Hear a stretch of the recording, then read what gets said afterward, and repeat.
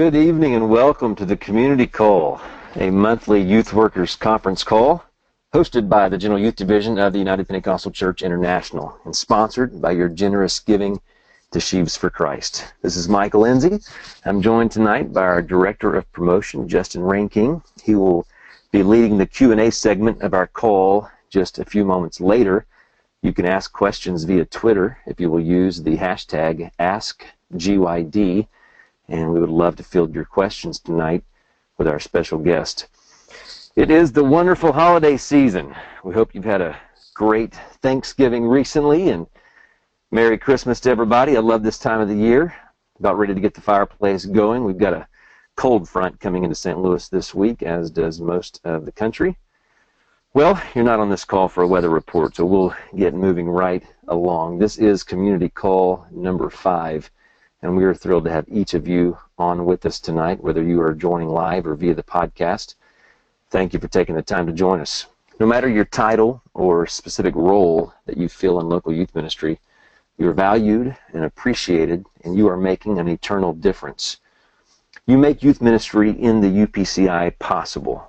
The success of the GYD depends 100% upon successful local youth ministry. So thank you for doing what you do. The purpose of the GYD is to educate and engage, for students to know our apostolic identity and our apostolic mission.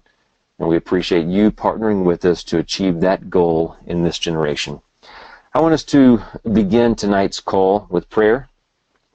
Thankful for the opportunity that we have to be able to invite the presence of the Lord into everything that we do. And we want Him to join us on this call tonight. Lord, we thank you for your blessings to us. We thank you for this wonderful season that we're celebrating. And I thank you for the youth workers who have joined us on this call tonight. I pray your blessings upon them, their ministries, the youth groups that they are leading. You know some of them tonight, challenges that they're facing. No doubt there are some difficult circumstances. Perhaps someone tonight has come to this call and they just need the encouragement to know that you are with them and you are for them. And I pray that the anointing of the Holy Ghost would rest upon each and every member, every youth worker, every youth committee member who's listening tonight. God, we thank you for our special guest who is with us. We pray you would speak through him to empower and equip our listeners tonight. We thank you for it, and we pray it all in the name of Jesus. I want to remind you of our hashtags tonight. Number one, if you want to ask any questions of our speaker, you can use the hashtag AskGYD. Or if you want to just quote something you hear tonight on Twitter or Instagram, Facebook, use the hashtag GYDTCC, stands for GYD, the Community Call. Very thankful to have our special guest with us tonight, Brother Akil Thompson. He is, first of all, a Christian. He's also a husband and a father and a very effective minister of the gospel. He's also a personal friend, and I'm grateful for his friendship in my life. For 13 years, he was a bivocational minister while working in corporate banking. For over 20 years, he has served in different pastoral roles in Virginia, and Texas, and Florida, where he currently resides with his family. He's been a youth pastor. He has been a youth president of the Virginia district. Recently, he spoke at the Pensacola Tour Stop and just did an absolute fantastic job speaking about worldview. It was a life-changing session. But tonight, he is with us on the Community Call, and he's speaking on this topic of developing leaders in youth ministry, such a key topic as we pursue a youth ministry model that is sustainable and transferable from one leader to the next and from one generation to the next. Brother Thompson, we are very thankful to have you on the call with us tonight. Welcome. Take it away. Thank you, Brother Enzi. I appreciate the opportunity to be with everybody on the call tonight. I just say God bless you, and thank you to everybody that took time out of your evening to be with us. I'm going to ask that you just open up your Bible app. I want you to either write this particular passage down. I'm going to reference it throughout tonight's discussion. It's 1 Samuel 17 through 29. 1 Samuel 17 through 29. But to be sensitive to your calendar in the evening, I won't read that entire passage tonight. I do want to open up by talking about the importance of purpose. I didn't grow up in church. I was very thankful for an elderly woman who I had absolutely nothing in common with, but connected with. She was really a church mother to me. I had an opportunity to visit with her just here for the Thanksgiving holiday, and it reminded me, I just was flooded with a number of memories of how she really shaped and influenced my life. It was just really a privilege to have her fingerprints all over me. And each of us have these providential relationships. And for many of you all that are, no matter what your role may be, whether you're a student pastor, a Sunday school teacher, serving on the youth team, whatever the case may be, I believe you too are serving in a providential role to greatly influence this generation. The scripture, especially if you are a parent, you're very familiar with this. The scripture says in the 22nd proverb to train up a child in the way that he should go, and when he is old, he will not depart from it. The message, if you read that paraphrase, it says, point your kids in the right direction. When they're old, they won't be lost.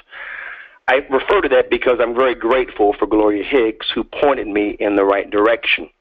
I say that because you all are pointing young people, college-age students, in the right direction. As a matter of fact, it's our responsibility to point them, to position them, to stage them while they're in this season of life, to condition them, put our fingers on them, work with them, direct them, and to guide them. Ultimately, we want to point them in the direction of their purpose. Purpose is incredibly powerful, and once we understand our purpose, I've really been studying purpose here for a little bit, and it's just resonated within my heart so much. So our young people, this generation, needs to understand their purpose. If they don't know their purpose, we'll have a generation of wanderers. They don't know where they're headed. They don't know where they're going or how they get there. They don't know who's going with them. They don't know what they're going to wear. They don't know what they need, whatever is going to get where they're going. The bottom line is they are wasting time and energy and their strength if they're operating outside of their purpose. And frankly, what we need, even ourselves, I'm talking to myself here, we all need to be more excited about our purpose than we are social media popularity for a moment. If we got more excited about our purpose than how many likes or friends we had on Facebook or followers we had on Twitter, it would greatly alter not only our lives, but frankly, every life that is connected to us. Our young people need to understand the importance of purpose and time, and you get them for a very limited season, whether it's middle school, high school, and perhaps college-age years if they stay with you throughout that particular time. But for them to understand their purpose and to operate in their purpose will greatly change some things. And when you look at the text, I want to be sensitive to time here. But when you look at the text, it's phenomenal because purpose changes everything about you. Purpose changes the way we think. It changes the way we see things. It gives us understanding. And I want you to look at David here. I want you to go to that particular passage because David understood his purpose. Look at verse 20. It says that David rose up early in the morning and left the sheep with a keeper, and took and went as Jesse had commanded him, and he came to the trench as the host was going forth to fight, and shouted for the battle. Now, right now, the one thing that as you're working with young people and you're working with youth workers and you're trying to figure out how do I equip all of them, I want to encourage you, I want you to look at this. Notice that David didn't just leave the sheep alone when he was on his assignment. He left the sheep under somebody's care. Now, he didn't just leave them under somebody's care. He left them under the keeper's care. There's no doubt in my mind that David trained this individual or individuals, if you will. I'm sure he was confident in this keeper and what they were going to do. In other words, David, I want you to kind of make a note of this, if you will. David understood responsibility, but David also understood the necessity. My pastor says this all the time, the responsibility to give ministry away. David was giving an opportunity to somebody else. He had positioned them to be successful.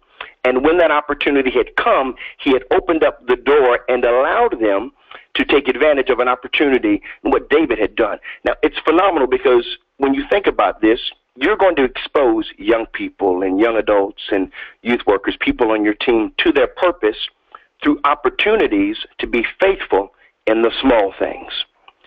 I know tending sheep day in, day out is not glamorous, but if you will do that if you'll do that consistently and faithfully, and if we can get our young people and our colleagues that we're working with on our teams, our volunteers, and those that are bivocational and those that are vocational ministers, if we can get them to understand to be faithful in the day in, day out, mundane, routine opportunities are going to come. Ministry and influence is going to expand. This is really good here for me because David didn't prove his character in that one-time battle with Goliath, but it was day in and day out in the fields with the lion and the bear. I say all that to say that it's in the little things that you and I prove ourselves capable of big things. And we do ourselves a disservice. We do our young people a disservice and the people we work with if we don't give them the opportunity to understand the responsibility of ministry, the responsibility of serving day in, day out, and giving ministry away. This doesn't belong to us. It belongs to the Lord. It's interesting because it was no accident that Paul said, according to my gospel.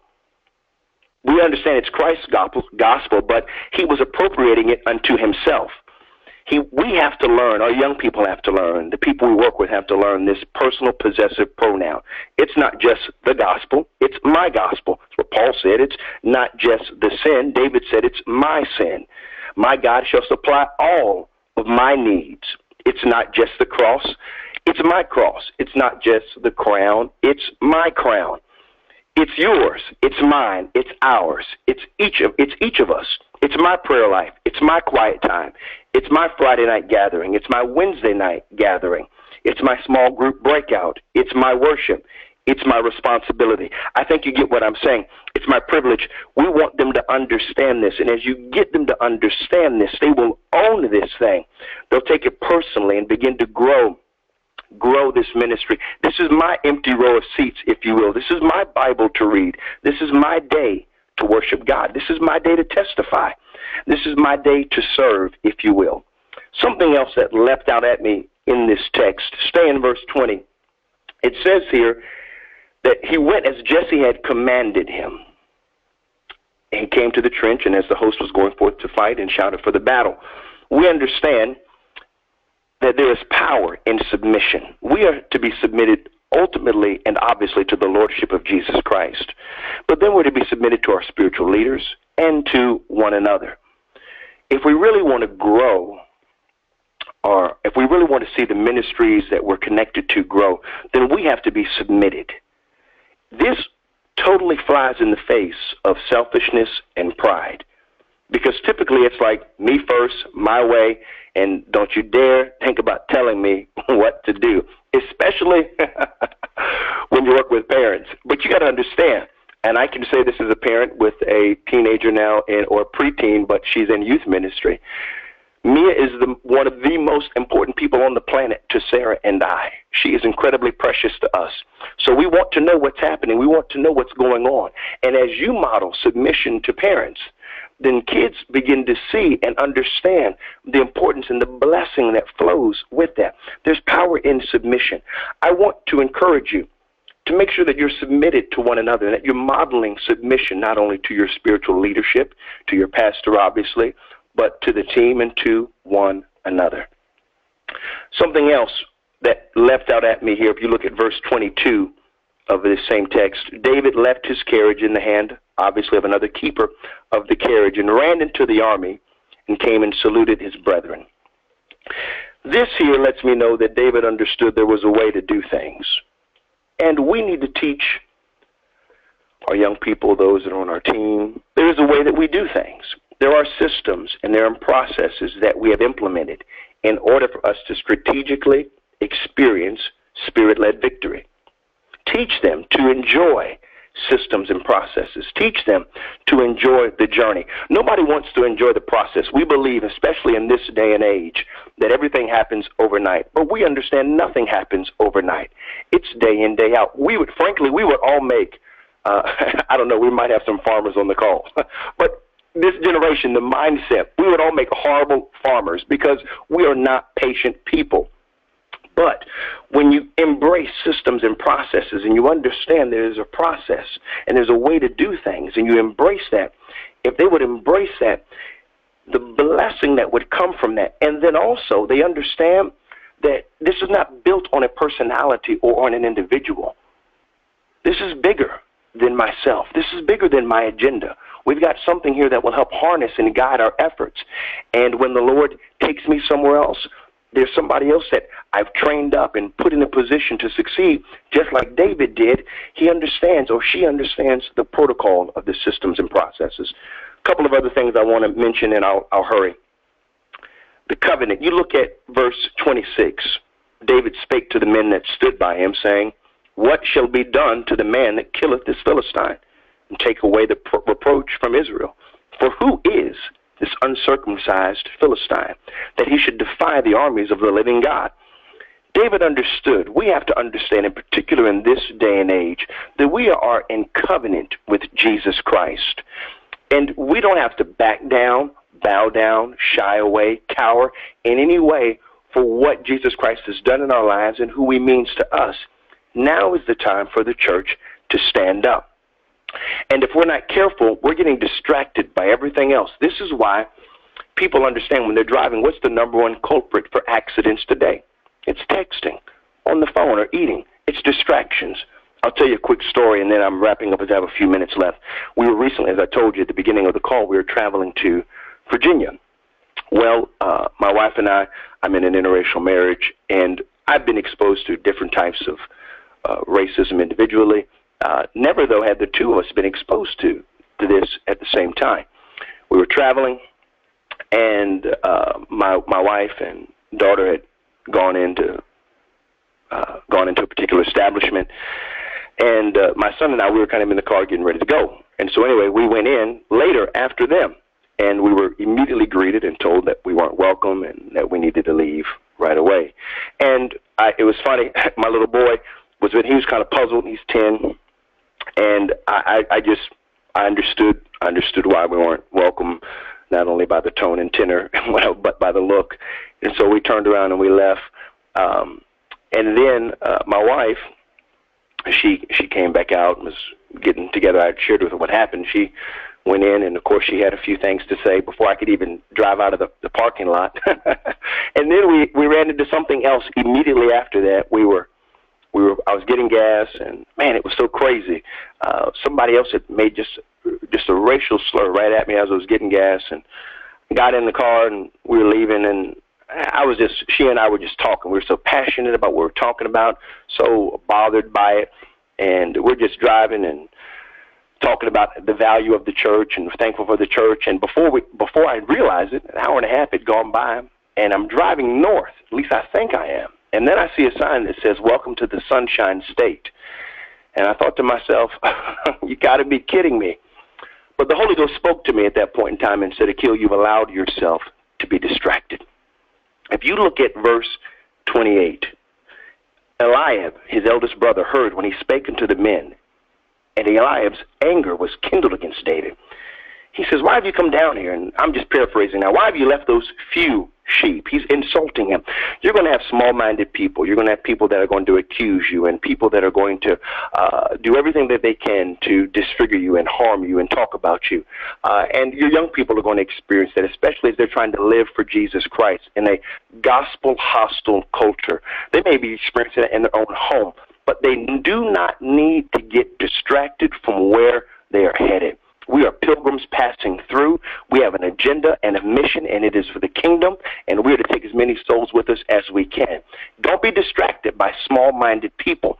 And the next thing I want to say, and I'll close on this note, is when David says, "Is there not a cause?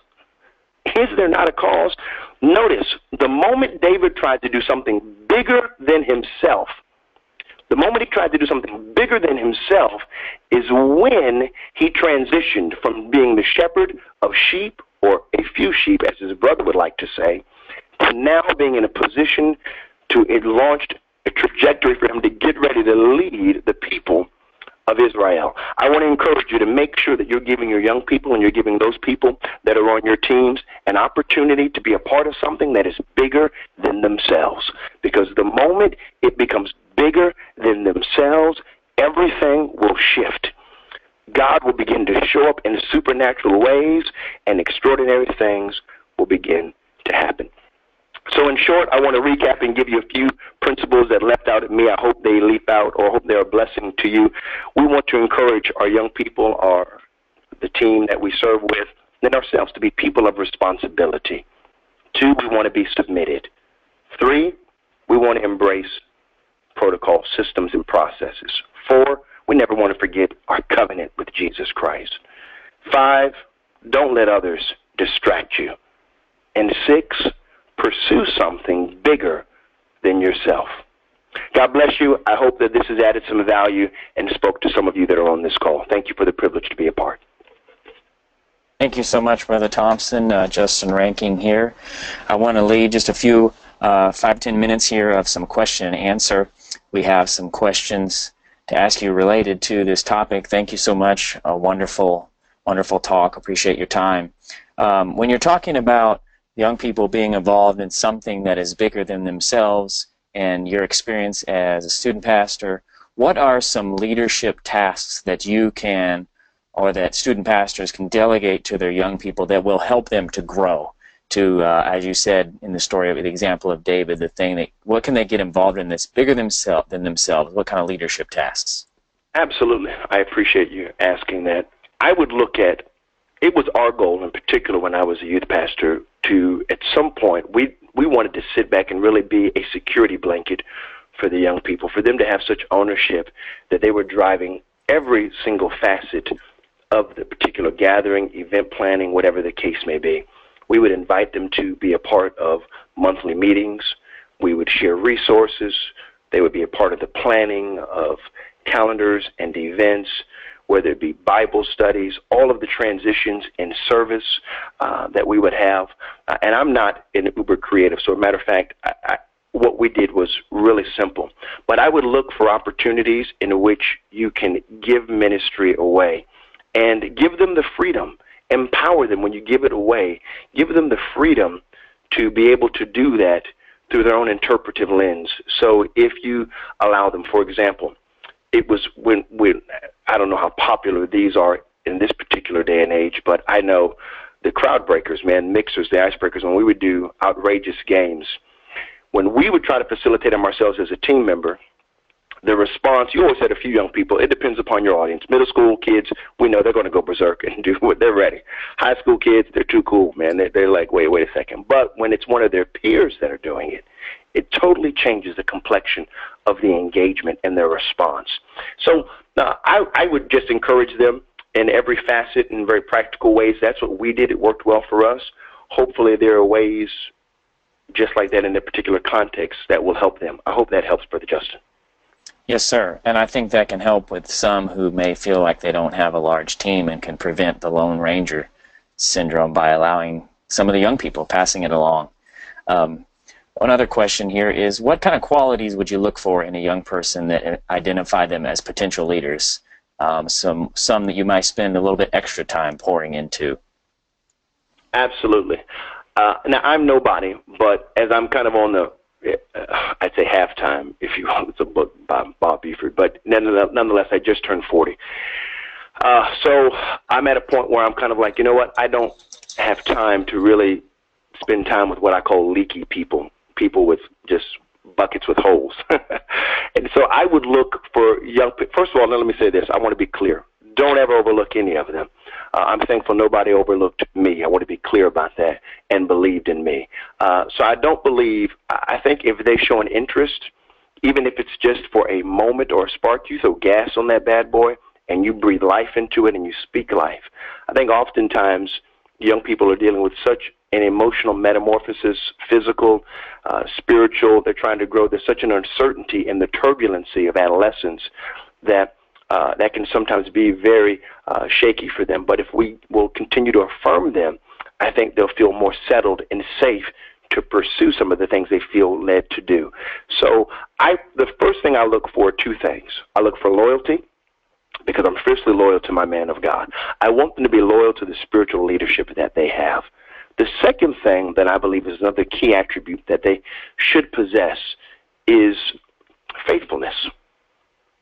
Just showing up. Now, not just showing up and being there, but I'm talking about showing up and being present, being engaged, having a good attitude, a pleasant disposition.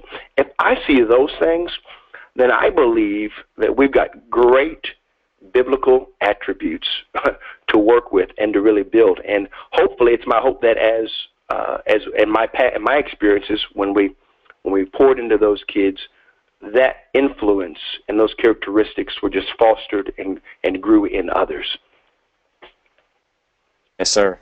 Now, when you're talking about loyalty and faithfulness, and we're pouring into young people, obviously, and young leaders, there are unfortunately times where young leaders may fail, whether morally, spiritually, disappoint us.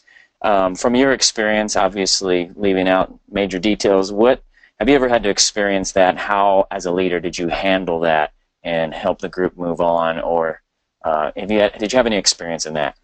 Yeah, I appreciate you asking. And we have. And young people are, first of all, we all have issues. And I think when I look in the mirror, I think we can also convey, when I look in the mirror, I recognize I've got my own set of issues. I think we can convey a level of authenticity and transparency to where they don't run away from the church, but they understand the church to be a safe place. When they make a mistake, whether it be accidental, it just be a moment of weakness, or be intentional. I think whenever you are correcting, if correction destroys, then you miss the purpose, the objective. Correction should always restore and build up, because the Lord loves those who he chastens. And so for us, I think it's really important that whenever we're trying to enforce might be a poor choice of word, but whenever we're trying to shape out what somebody's plan of restoration will look like, I think we need to keep in mind that that's the objective, to restore, to build up, to renew. And that the nuances of that, depending upon the transgression or what took place, will vary as to how you handle it. If it's public and everybody knows what's going on, if you're able to keep that private and work with that individual one-on-one. So I think the key for me is, and what's really helped me is just to know that we all need the grace and mercy of God. And I'm not here. The devil is going to certainly do his job. He understands his purpose. His purpose is to kill, steal, and destroy. He's going to do his job. So as my part, if I'm going to do my job, I've got to be a minister of reconciliation. You who are spiritual, restore one another in meekness, is what the scripture says. I hope that helps. Yes, sir, I think it does. We have a question here from Twitter. Someone asking here, how do you recommend leading students that don't necessarily display any of the obvious leadership characteristics to their purpose? How do you pull things out of people that you can't see it necessarily on the outside initially? That's a great question. I think this is where you have to have a tremendous team. And this is where it's all about relationships. Because in relationships, so many things will manifest themselves in a number of different ways that you would not see in a large gathering. Frankly, even if you have, when I first started in youth ministry, I had four kids, man. It was back in the day. We took a Polaroid, and I remember casting vision and so forth and so on, and I was so excited. And then we had a team, but even then, I encouraged my team to spend time with those young people, and we had such a strong bond, such a strong connection, that it wasn't just up to me to kind of see and to sift through the potential and possibilities that were perhaps hidden beneath the surface. So what I would encourage is, it's those relationships. If you are able to attract a really good team, and I would encourage, let me just say this, you want to have some parents on your team. Now, all of your parents need to be on your team behind you. You're all headed in the same direction, trying to achieve the same goal. But I would encourage you, we always had some parents that were a part of our student ministry team that had, students in their family, but they were in our ministry. They themselves had already begun to develop that parental instinct, that we didn't have when we didn't have kids. of just seeing beneath the surface, seeing potential and listening and developing a way to listen and to reflectively listen and to kind of read between the lines, if you will. When you have some parents that can help you with that, that really hones in your discernment, if you will, and your ability to kind of uncover some things. So I think, to make a long story short, I just want to encourage you. I think the way that you do it is through relationship, and you have a number of people on your team investing and spending time with these young people, and then opportunities come up, and then it's up to them to expose them. Sometimes it's just exposure that will awaken something, not only to us, alert us to something, or it's exposing that young person to an opportunity, and it just ignites a passion with them, and they're like, this is what I was called to do. I want to do this. Thank you, Brother Thompson. This is Michael Enzi.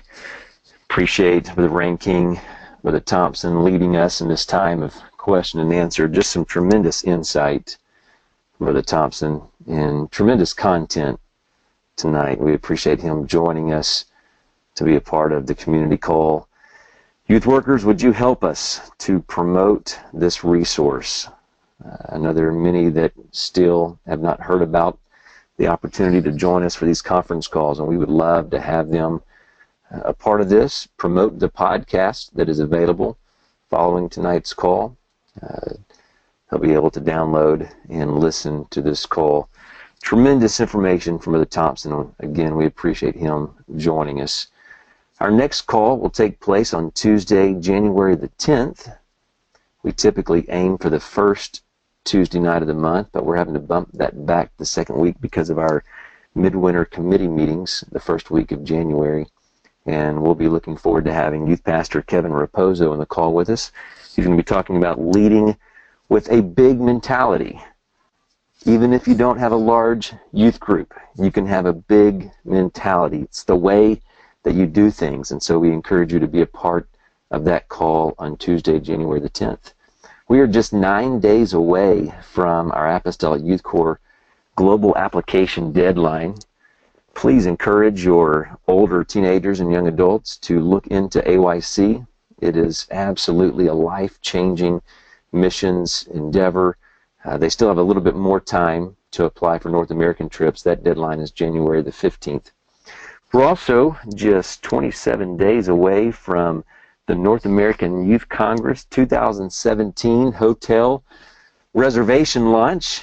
That'll take place on Monday, January the 2nd at 10 a.m. Central Standard Time. And just to remind everyone, there's been a few changes this year related to our registration and hotel reservation process.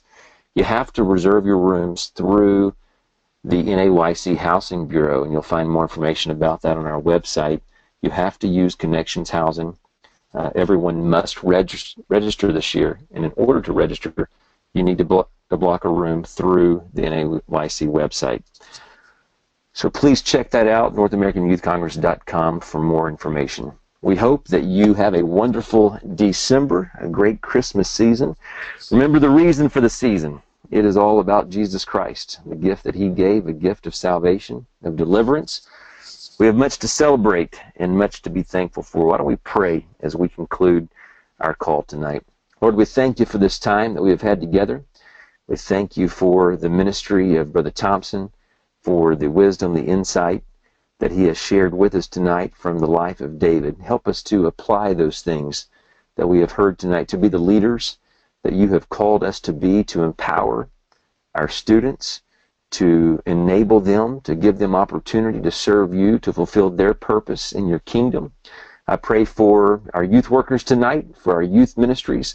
Lord, in this busy holiday season, help us to keep you at the forefront of everything that we do. We give you praise, we give you glory for it all. In the name of Jesus, we pray. Once again, thank you all for joining us tonight. Until next month's call, may God richly bless you. Good night. You have been listening to The Community Call. For other great youth resources, be sure to check out thecommunity.com.